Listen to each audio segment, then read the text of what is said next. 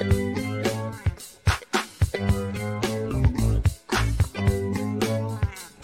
a show with two retired detectives that were in the thick of New York crime, fast and hectic. They got some stories and some jokes, even an interview with the most popular folks. Off the cuff, one episode just saying enough. Get a little laughter and an interview too. It's maybe the best thing you can do.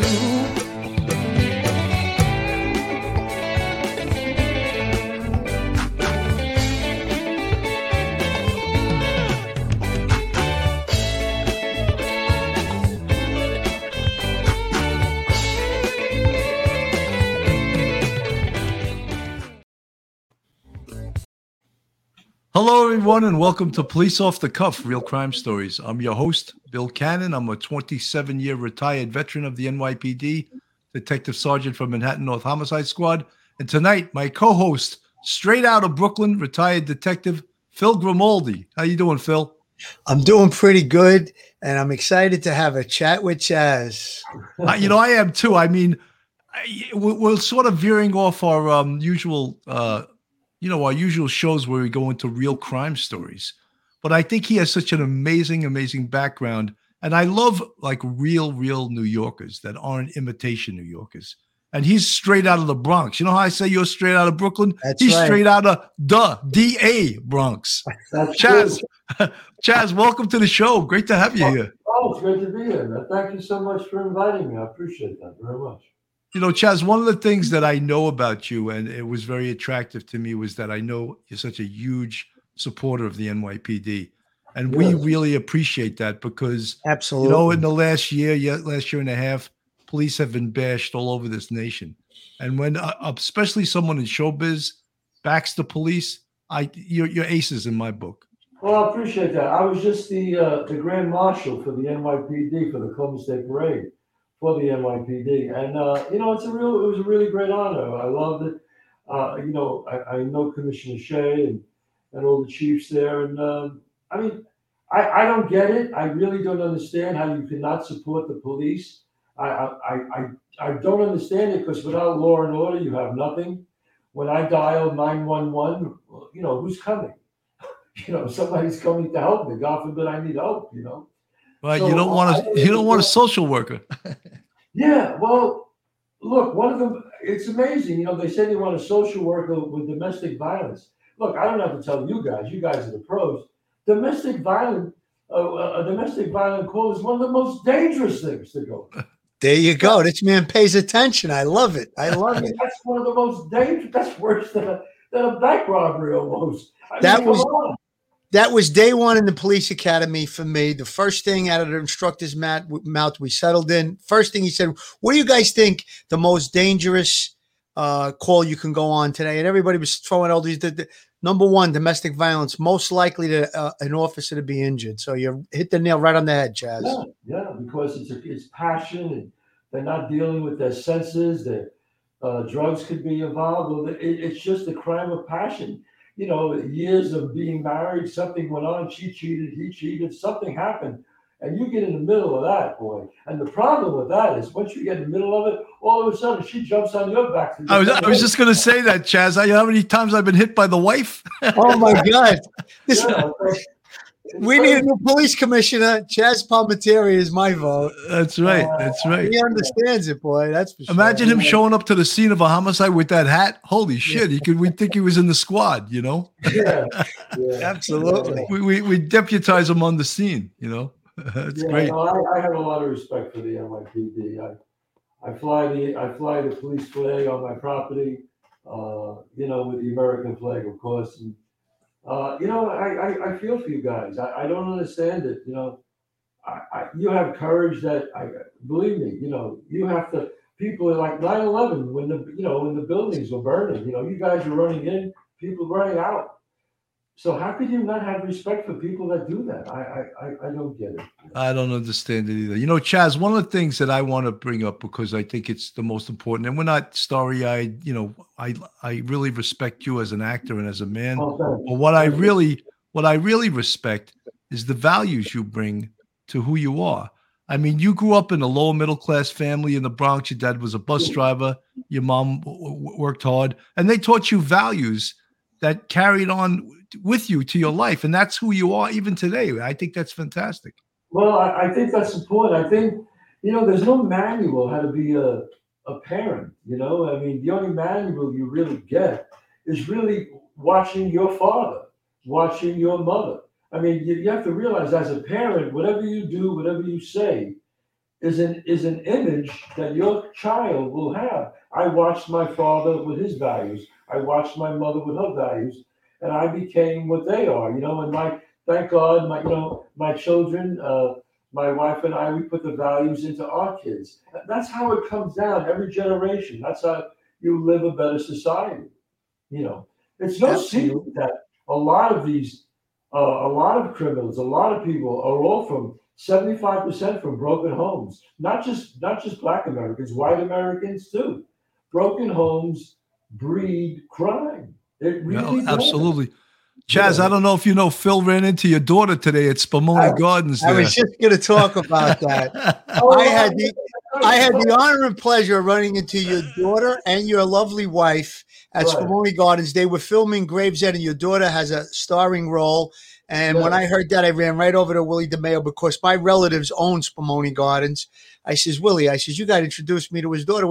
And he introduced me to your wife and daughter, and we took a few photos. And that was your daughter right after a scene. She bit into a slice during the scene, and she took the slice. It was so good, she took it with her. Phil, this is the second free commercial we gave for Spumoni Gardens. I just want you to know that. Yeah, I'm very proud of her. She attends University of Michigan, the theater school there, the musical theater school.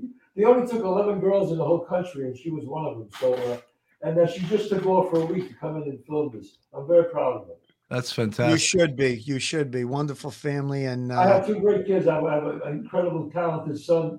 My son Dante graduated Berkeley in Boston, right in Boston, and he's a great actor, singer, songwriter. So, knock on wood, we got good kids.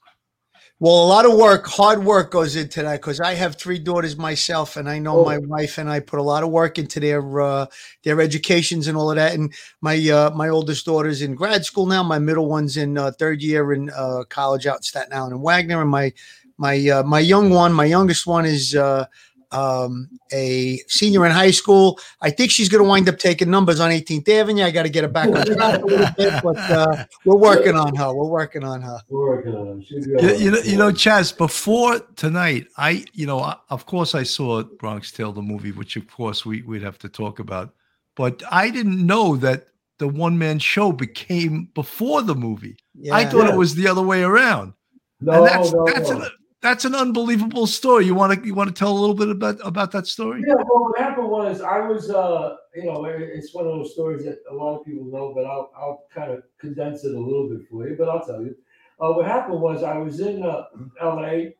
and as soon as I went to L.A. in 1986, and I started hitting it. I got on Hill Street Blues, if you remember that show. Yeah. And Matlock with another show called Dallas. So I was banging like a lot of guest star roles, and I was able to save some money. But as any actor happens, you start running out of money. I used that money to last for about a couple of years. Then I started running out of money again.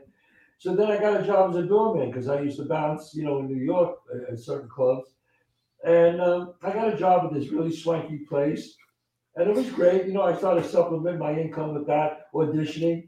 And then one night I was out there, and there was a very big party, a fancy party.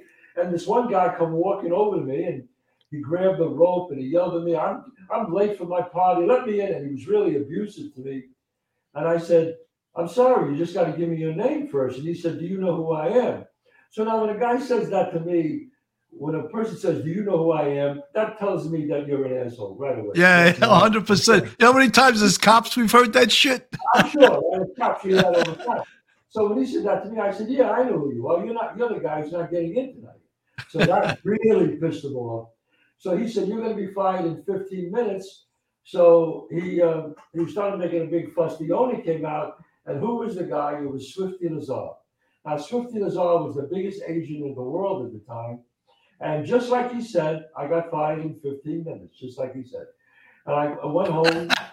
I said, "What the hell am I going to do?" I had no money, but I sat down and I said, "You know what?" I looked on the refrigerator. I had this card that my father gave me when I was a very young man. And it said, "The saddest thing in life is wasted talent." And I said, "You know what?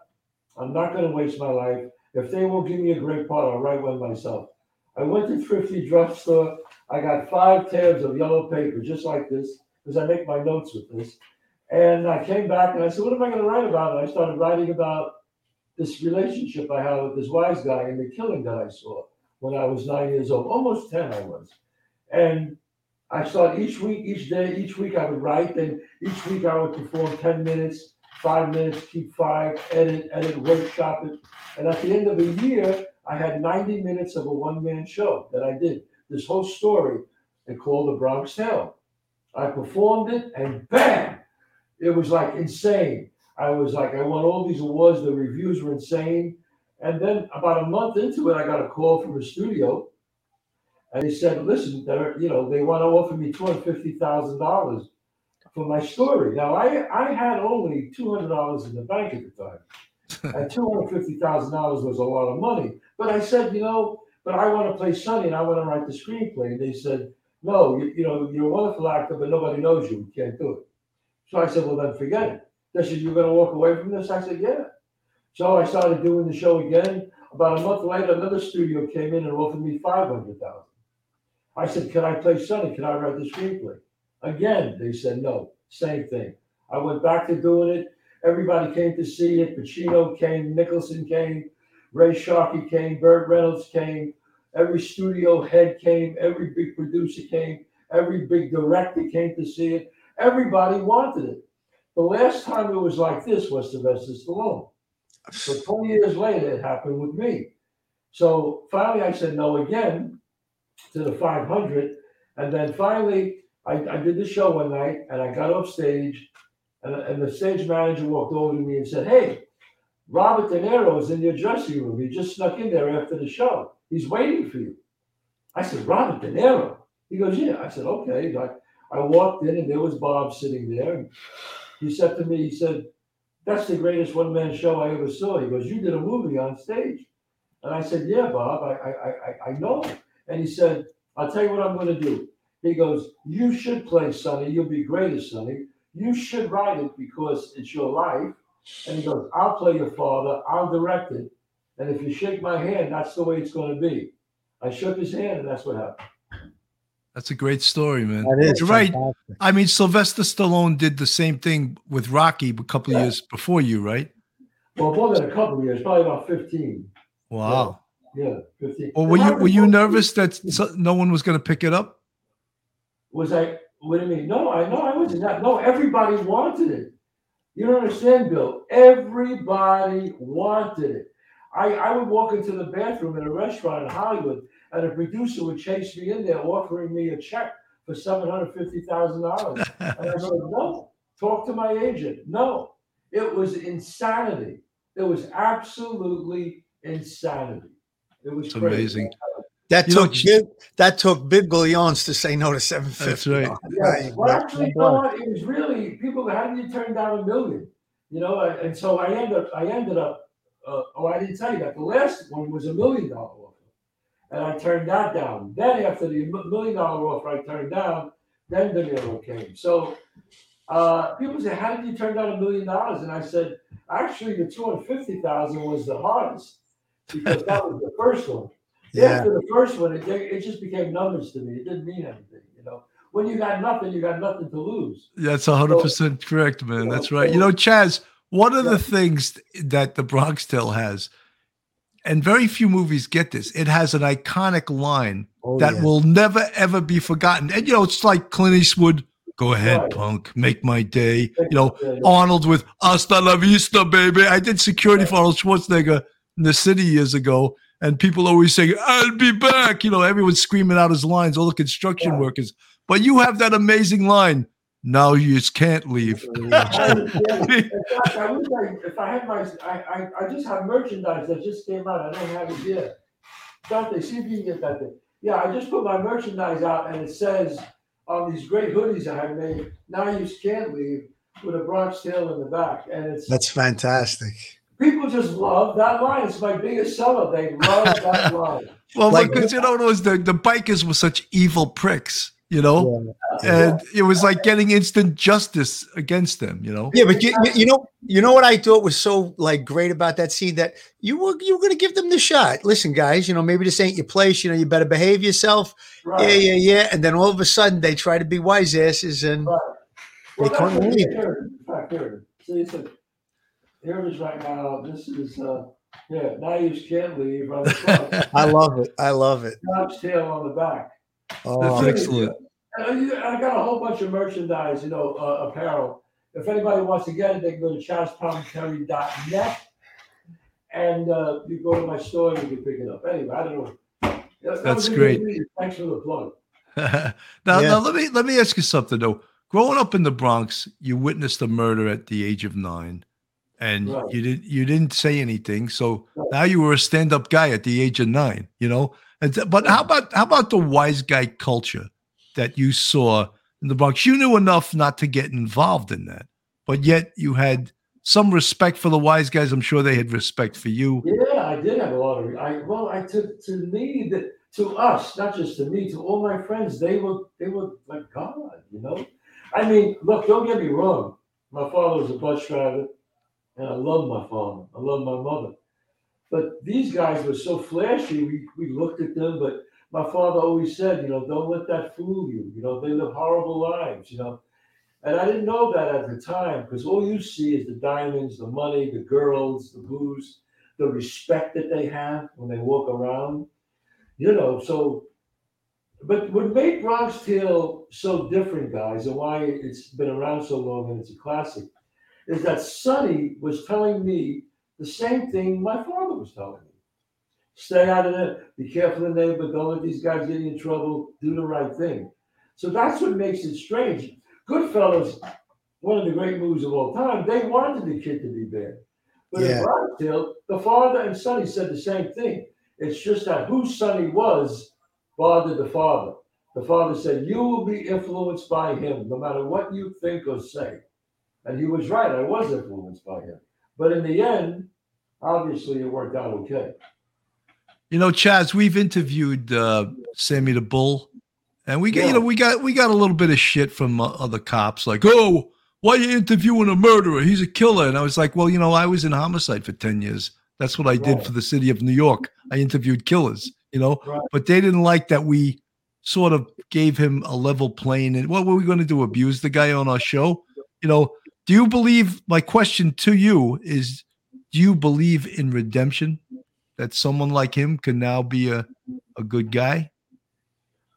Do I believe in redemption as a whole? Yes. I think there are people who deserve a second chance. Some people have to learn the hard way. I mean, if I was him, after I just beat 19 murders, forget it. You would never see me again. Hey, Chad, say it. Forget about it. I mean, some of these guys don't learn. You just beat 19 murders. You beat a case like that, and then you get in trouble again. I mean, O.J. Simpson beats a double murder, and he gets in trouble again. I mean, you gotta learn your lesson. I mean, a classic example, if you really look at Michael Francesi, I mean, that guy. He's really rehabilitated.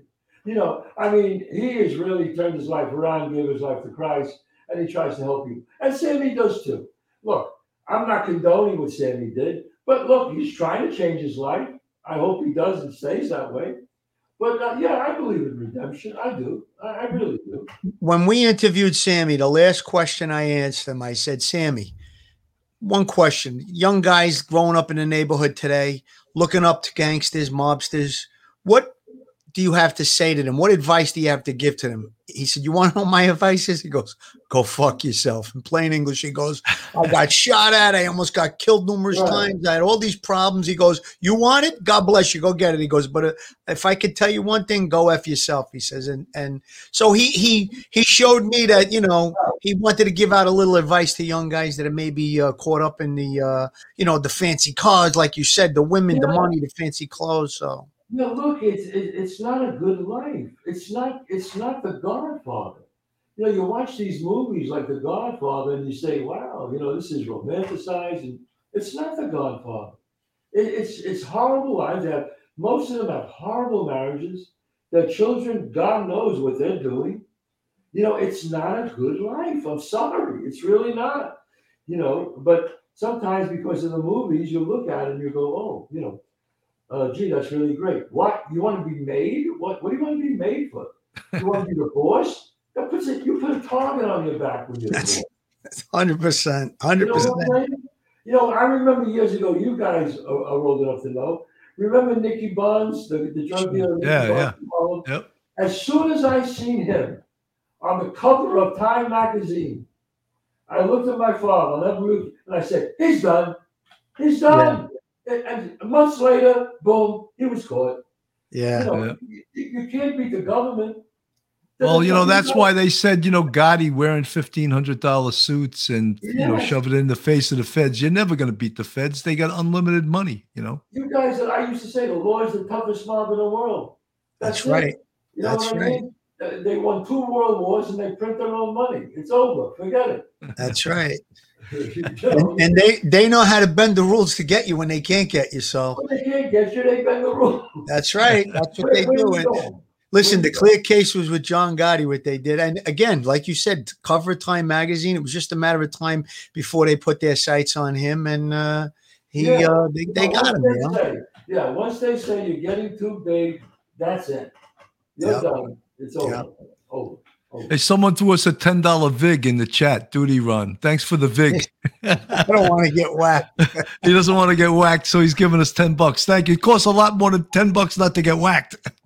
Wait, $10. No, he's a good guy.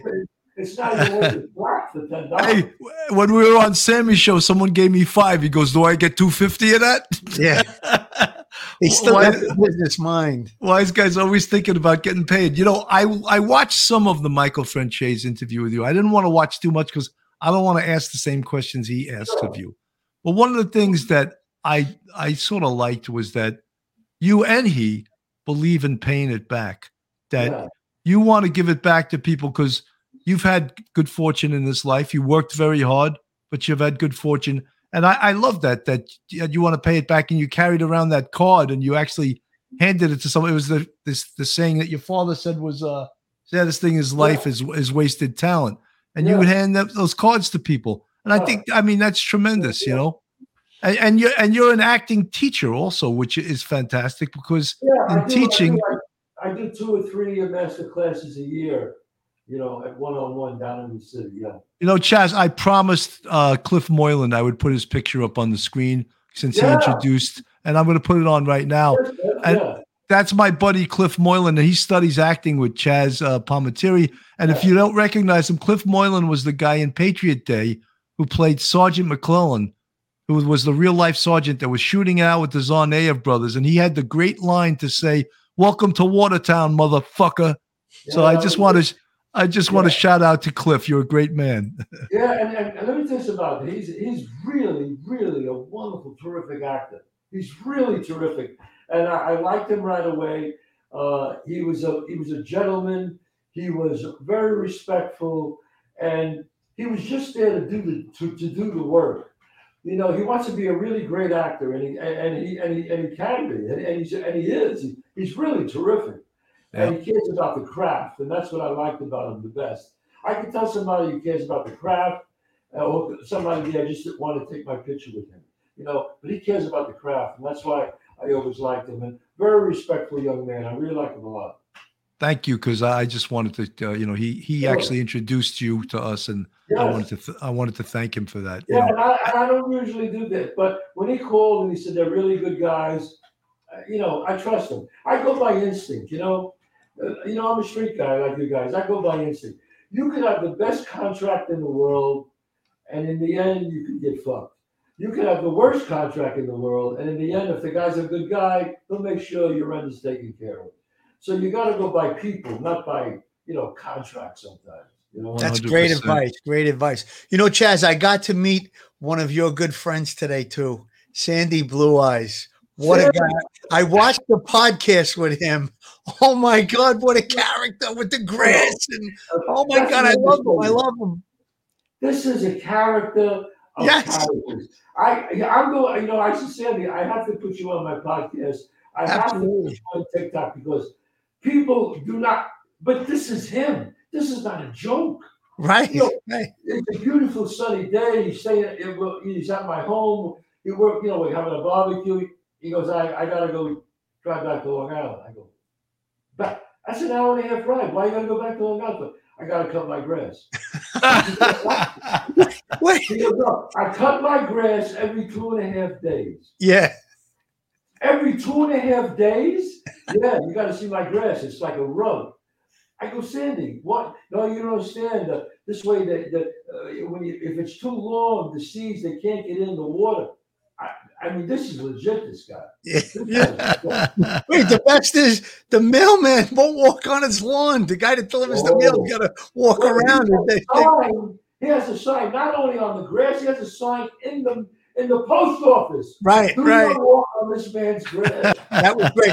You know what was funny? Like, we got there early this morning, and he was there. And throughout like half the day, everybody's saying, who is this guy? I'm saying, geez, I don't know. Finally, Willie DeMeo introduced me to him.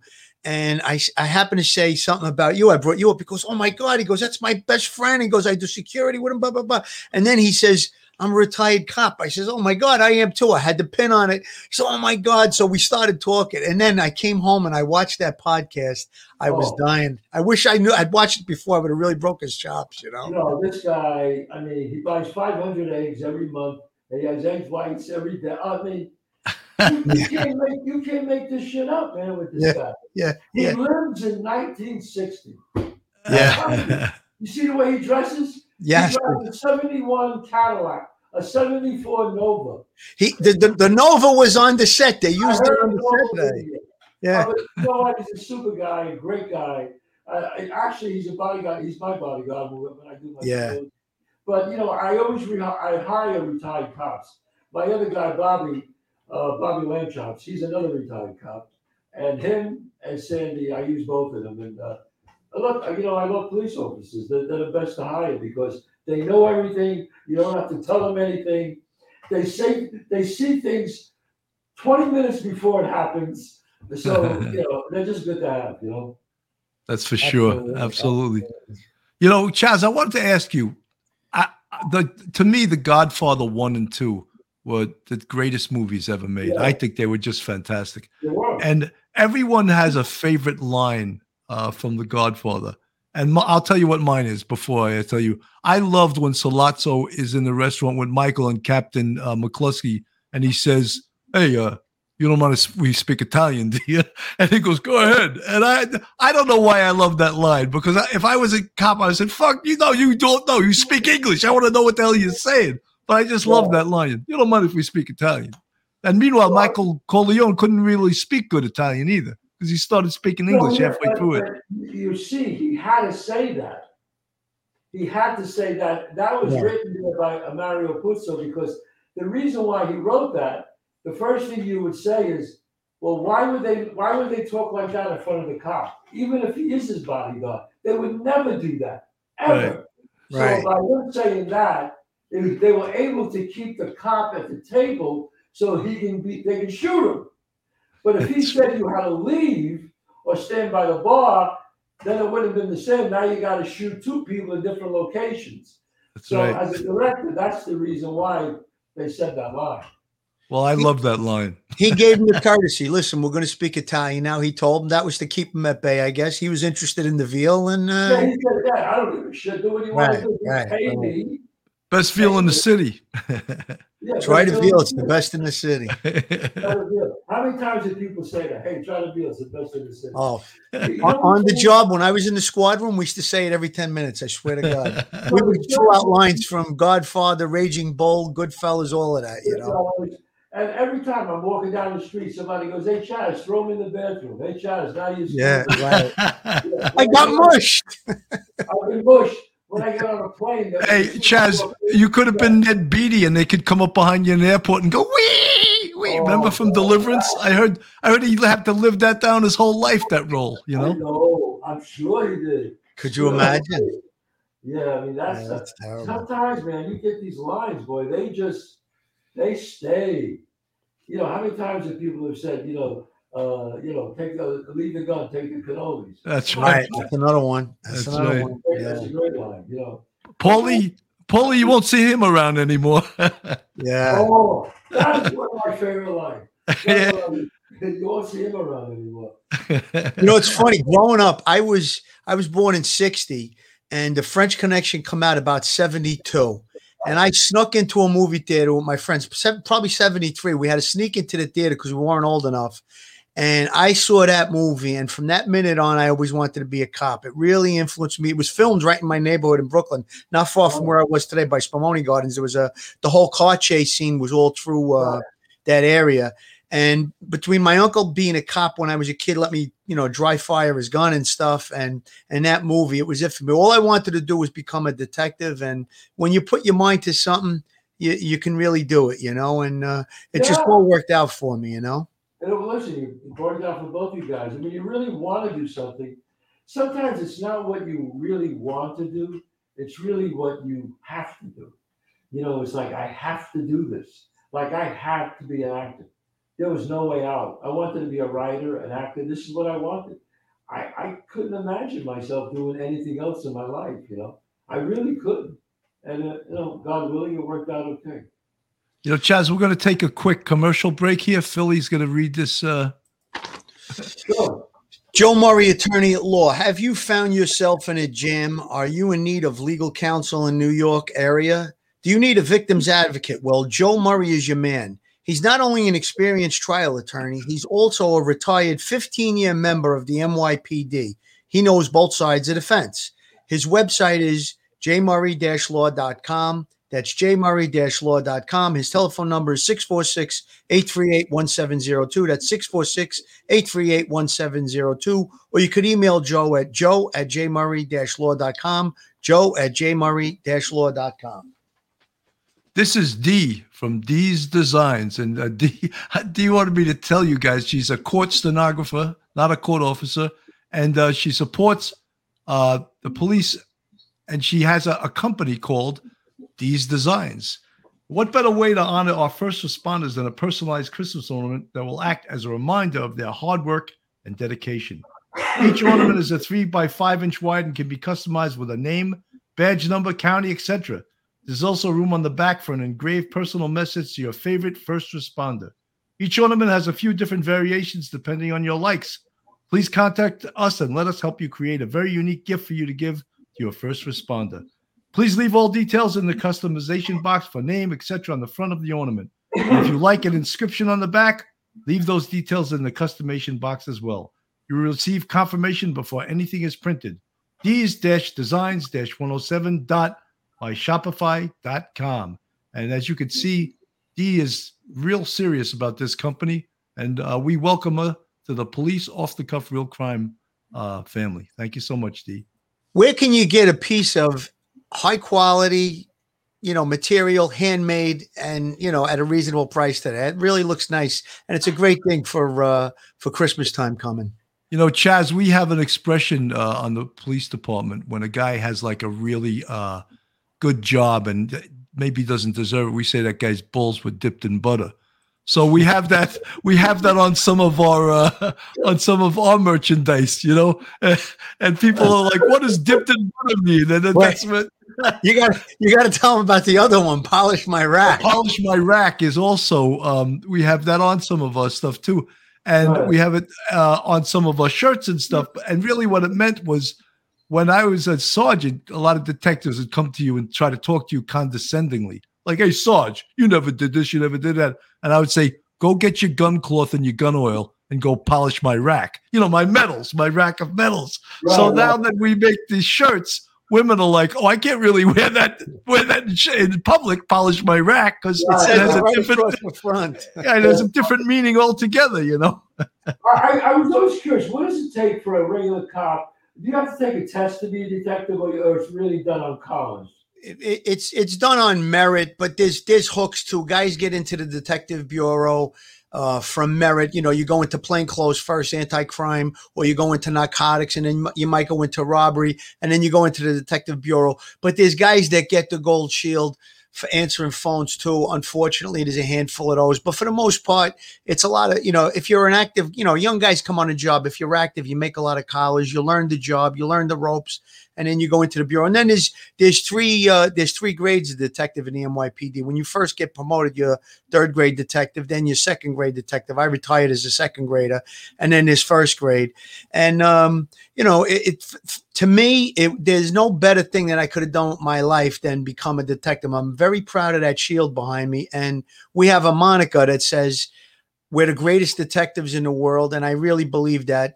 I don't think there was any case that the NYPD couldn't solve. There was some just tremendous. In my time on the job, I worked on a lot of high-profile cases, and the talent that just shine through from the old timers as well as the new guys. Right. It was really great. I was taught by some really great old timers. There's just so many mentors. Did you know Detective Calandra? I knew Paulie. I'm actually distantly related to Paulie Calandra. No, he was the chief. He was the chief of detectives, Chief Calandra. Oh yeah. Colangelo. Colangelo, yeah. No, I remember that guy. Yeah, he actually lived in Westchester. Yeah, I think he lived in Ossining. Yeah, he was a tough guy. Yeah, he was a cat. Yeah. I remember him. You just Calandra is one of the guy. Calandra is one of the Avenue U boys, right? Yeah. The Bath Avenue crew. Bath Avenue crew. Yeah. But Chief Colangelo had a funny way about him. There was a female cop shot a guy, and the guy was in the hospital. He wasn't doing too good, and he wound up dying. But before he died, he come over to me and my partner, because we were the first ones, and he put his arm around. He goes, "Come on, boys, tell me what happened over here." He was just like he was like a regular guy, Right. Yeah, no. Did you know him, Chaz? No, Sandy Blue Eyes was his personal driver, so Sandy told me some great stories about him. Okay. And Bobby, the other cop, he was in the TPF in the '60s. That's the real heavy hitters. Yeah. Now, Chaz, when you first started out, I know you started out in the Actors Studio. Was that with Lee Strasberg? I first started out. No, first I started working at the Lee Strasberg Institute. That wasn't with Lee. Then, after years went on, I studied. I went into the Actors Studio, and still, you don't get a chance to study with Lee until you got to study with some of the other guys. I studied with Ernie Martin, and then I got invited into Lee's class finally. And now I'm a member of was that on Irving Place, the Actors Studio? Yeah. The Institute, yes, it was. I used to tend bar at Pete's Tavern in the early '80s. Yeah, because a lot of the students from Strasberg School would come in. To study with Lee, Bill he wears a lot of hats. He's a retired NYPD sergeant from the homicide squad, but he's also a college professor. He's a stand-up comedian. Him and I met on a show called The Perfect Murder back in 2016. We had a friend of ours, Ricky Torelli, that was executive producer of the show. And I never met Bill. We were on the same job, but we never met. And they had us come down. He had already did the show a few times. And so I get there a little nervous, never acted before. I thought it was a joke that he was asking me to act. He was serious. Anyways, I meet Billy and he's like, "Yeah, don't worry about it. Just do what we normally do." Next thing you know, we went through that episode, and I did a couple more episodes, and it was a lot of fun. But Billy's he's got a lot of talents. Billy's Chaz, I dabbled a little bit in acting. I took classes for 3 years, but I never really got to the next level. Cops are natural actors, man.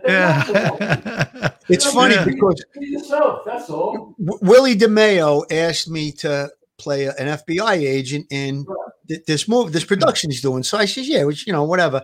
So he goes, it's just going to be a flash. I said, Willie, please don't get upset with me. I said, I appreciate what you're asking me, but throwing handcuffs on a guy, it's not, it's not really my thing to come down there and to not waste my time, but to spend my time doing that. If it's something with lines, I could be a cop. That's what I did my whole career, my whole adult life, So he's like, I'm going to get you something with lines. So we'll see what happens. But yeah. You want to talk. You want to be something. Yeah. Absolutely. Yeah. Now, And Chaz, I did some technical advising with him too. He had a couple of scenes where there was FBI agents outside of a sit down. They had to place bugs. So I did that with him too. That's interesting and stuff. But I got to tell you, I did 3 episodes of The Perfect Murder, and the last day of shooting on the last one I did, we must have did 15, 20 scenes, and it was really difficult. When we got to almost to the end, I had a cheat sheet on the desk. We were doing an interview in a squad office, and in one of the shots, it was a very small room. The camera goes, "No, you got to get rid of that. We could see it." I said, "Okay." I threw it on the floor. I said, "I'm done." So the director goes, "What do you mean?" I says, "I went through all these scenes. I can't remember this no more." He goes, "You know what? Don't worry about it." He tells the actor, he goes, "You got it?" The kid goes, "Yeah." The guy was playing my punt. He goes, "You got it?" "Yeah." So now I start really, I take the guy was supposedly killed his girlfriend. I take the picture, I stick it in his face. He knocks the picture out of my hand. Cut. The actor goes, "Oh," the director goes, "That was great. That was great." So we just went on like that, ad libbing. We threw away the script, and it turned out to be great, But it's not a newfound respect for actors. It's not easy. It's difficult. Even 1 or 2 sentences is difficult. So yeah. I mean, when you got like 70, 80 pages of dialogue, it's hard. When you do a play. When I do my one-man show, I have it's 90 pages of dialogue by myself. Wow. It's a run. yeah, that's. Are you going to do that show again, Chaz? I'm doing it. Yeah, I do it all. Where do you live? Where do you guys live? I live in Westchester. You live in Westchester, and you live, Bill. Where do you live? I'm from Brooklyn, but I'm out in Jersey now. Yeah. Well, let's see. This Saturday. It's funny you said that. This Saturday, I'm at I'm at Rahway, New Jersey, at the Big Performing Arts Center, and then Sunday I'm at Richfield Playhouse, right here in Connecticut. Let me know if you guys want to come. I'll hook you up. Seriously. That's so cool. That's a great. I may if I come out of my acting shell again, I may want to study with you. Maybe take some acting classes. Yeah, I love teaching people, especially people that have natural talent. You guys are actors. Come on, you guys are actors, man. You guys can do it, really. Would anyone Phil? I just want as a cop, it came natural, Phil, I just want to open up to the chat for anyone who might have a question. Anyone has a good question of Chaz, put it in the chat, and as long as it's reasonable, I'll see if we'll answer it, because we got a whole bunch of people listening in the chat here. Oh, great! Yeah. Someone named Rita Schaefer says, "Can we come too?" I was just going to read that. Yeah. Yeah, sure you can come. As long as you pay. It's okay. Yeah, you just got to buy a ticket. This isn't. This was an offer to. I have some comps that I give you. If you wanted to come, I'd be more than happy. Chaz, who's another Westchester actor, is that you probably know him, Dominic Lombardozzi. Oh, do I know him? He's great, that guy. He's great, man. Great. I gave him his first break, Rob Stell. No kidding. A 16-year-old kid. He played Nicky Zero. I slapped him all over the place in the movie. He was great in The Wire. I thought he was fantastic in The Wire. You know what?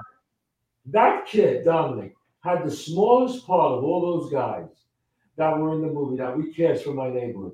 He had the smallest part, and he made the most out of it because he has an incredible amount of discipline, and he wanted to be really good, and he worked really hard. And you know what? He made his family proud, man. He is terrific. He's one hell of an actor. Yeah. And he was Ray Donovan. He had a pretty good part in Ray Donovan. He also in The Irishman, he played Tony Salerno, Fat Tony Salerno. Yep. He's a terrific actor. Terrific. He's pretty versatile. He played a fireman recently in a movie, The King of Staten Island, too. That was out about a year ago. A friend of mine was in that work. I really like him a lot. And you know what? And he's a great guy. Great kid. I really like him. That means more than anything if you're a great Jimmy. coach. We got Jimmy Calandra in the chat. He says, "Hey guys, send my love to Chaz. He is great. He's a genius with this one-man show, Running Scared. I loved him in that film. Dominic Lombardozzi is awesome too. Thank you for your comments, Jimmy. We've had Jimmy on our show. Jimmy has his own podcast too. Oh, fantastic. The Bath Avenue Crew, and I always say it wrong. Yeah. The Bath Avenue boys, right? You guys got to go to my restaurants. I got 2 restaurants, one in the city, Chaz Palminteri, one of the best Italian restaurants in the city, 30 West 46th Street. And I just opened a new one on White Plains right here. You know, that's close to me. That's the one I'm going to go to. Yes, 264 Main Street. Absolutely. Italian food around. I came to your restaurant when it was on First or Second, I think Second Avenue. Yeah, I came there. We met you that night. I was with all my cousins from Spumoni Gardens, and we met you that night. That was probably about 5 or 6 years ago, I guess. Yeah. Chaz, Sean from the chat says, "What did you think of the Many Saints of Newark?" Yeah. That's the latest Sopranos film. I thought it. I wasn't crazy about it. I thought it had. It was kind of disjointed. I just didn't think it was. Look. The actors can only do what the script says. I know some of those actors in there, and I know some of them. I've seen other work that they did, and it was terrific. I just thought it missed its mark. I just didn't think it was that good. Yeah. And I'm surprised too, and I was really looking forward to it because Sopranos is one of my great things that I love. It's Sopranos is probably one of the top 3 television series in history. So I was really, really looking forward to it. Maybe I was expecting too much, but it happens. I just thought it missed its mark. That's all. Yeah, absolutely. I mean, that's what somebody said to me. They said, "Go see it. It's okay. Don't get your hopes up." So I haven't seen it yet, but that's you can't do everything that's great. Sometimes it hits, sometimes it don't. You brought up The Sopranos. A lot of people tell me watch the series again. You'll enjoy it more the second time. That's how good it is. Yeah, I watched it the second time. It was absolutely terrific. Yeah, great writing. David Chase wrote a masterpiece there. He really did. A real shame that Gandolfini passed away. He was a real talent. Yeah, he was such a nice man. Yeah. They don't make people like that. I mean, I'm serious. I've never met an actor, and I'm doing this a long time. I never met an actor who actually took money out of his salary to give to the cast. I never saw that. That's amazing. $1 million. Wow. To give, and that's legit. To give everybody a raise because the company didn't want to do it. So he said, "You take $1 million out of my salary and give it to them." Wow. I never met anybody who did this. No. I mean, I thought about doing it. I never did it, but I thought about it. That's a lot of moolah, too. That's a big number. You ever see those guys, Chaz, that fake to the pocket? Oh, yeah.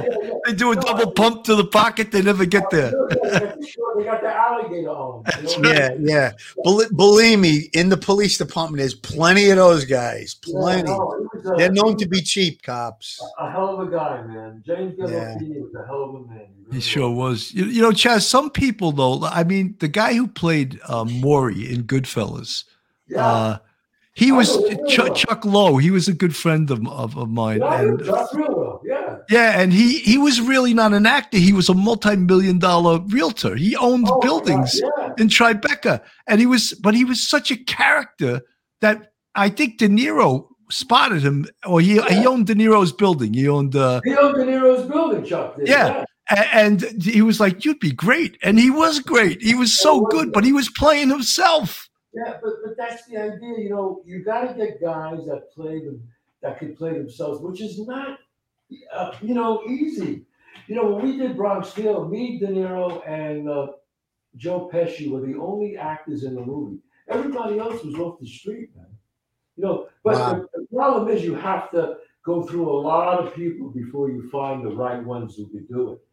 But it's hard to play yourself. It really is. Well, Chaz, I say Phil is a Joe Pesci lookalike.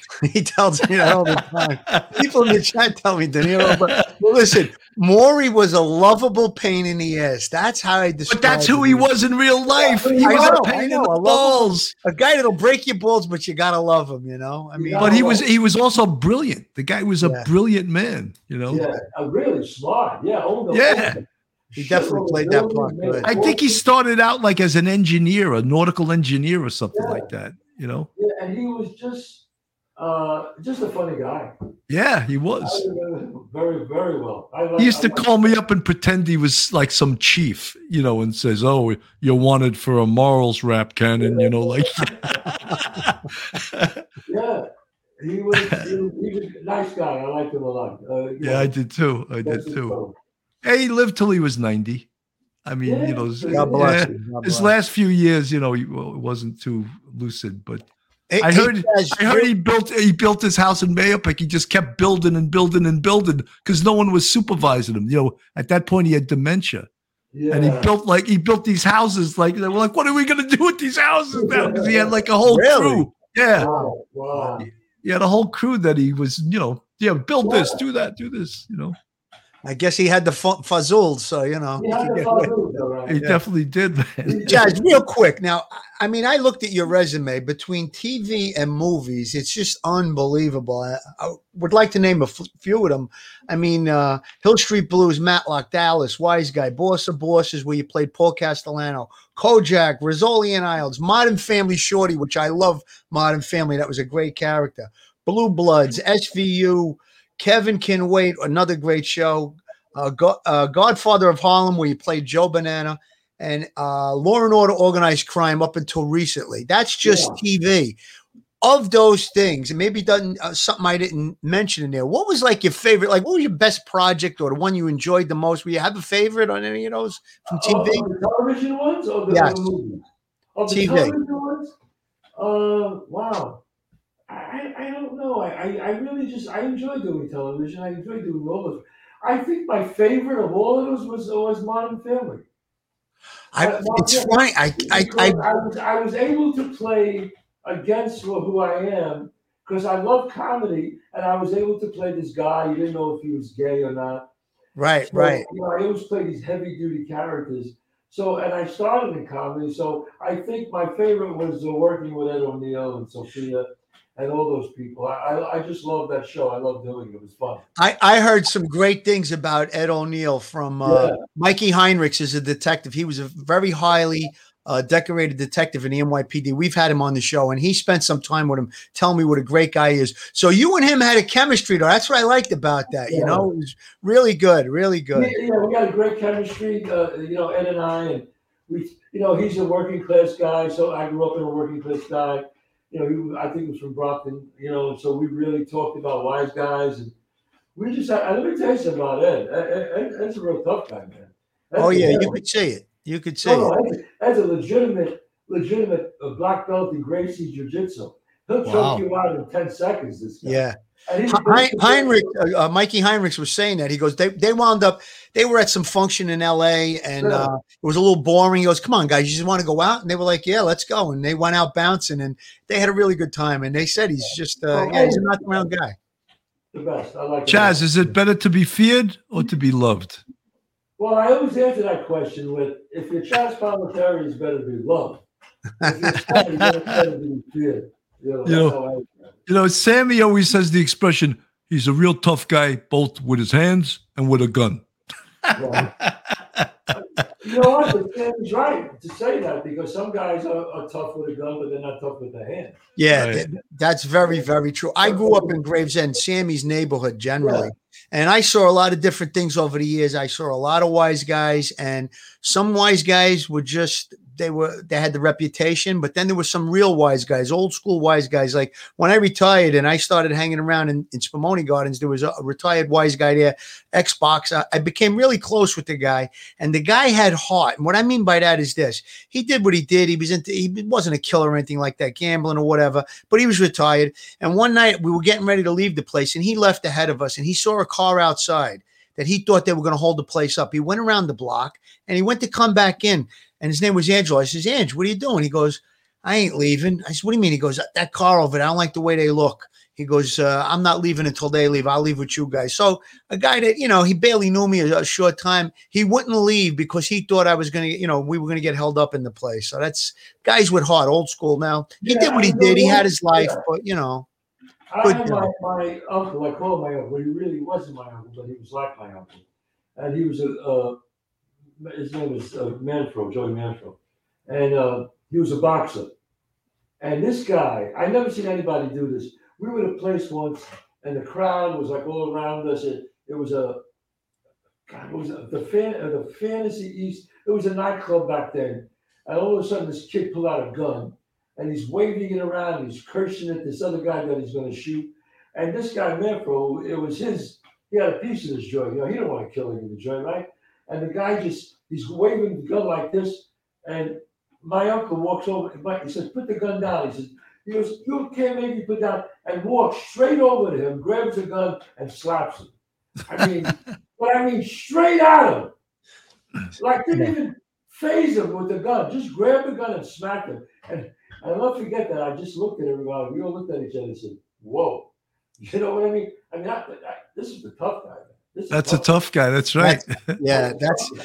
That's what Sammy the Bull would describe as a tough guy. That's a tough guy. Lieutenant Peter Pranzo, Harlem Raiders. He says Chaz is cool and humble, and we love his hat too. That's why I added that in there. But he said Lieutenant Pranzo's a NYPD legend.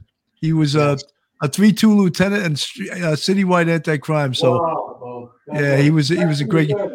Chaz, we're at 55 minutes. We don't want to keep you over an hour, so we're gonna start with our last remarks. Phil, you got any last words? Well, I got to tell you, I started out this day in Brooklyn at L&B Spumoni Gardens. I got to meet your lovely daughter and your lovely wife, and I got to meet you. And yeah, there's the picture. It was great, reminiscing, talking. I'm very honored. Thankful to have had this time with you, Chaz, and hope to see you again. We're definitely going to come out to your restaurant for sure. Absolutely, and, please. All right. You have a standard invite. Anytime you want to come see the one-man show, please let me know. Thank you very much. I really appreciate that. We will definitely try to take you up. Chaz, I just want to, again, thank you so much for coming on the show. And as we always sort of pride ourselves in this podcast of just being able to have a conversation with the guests. And I felt that was especially true tonight.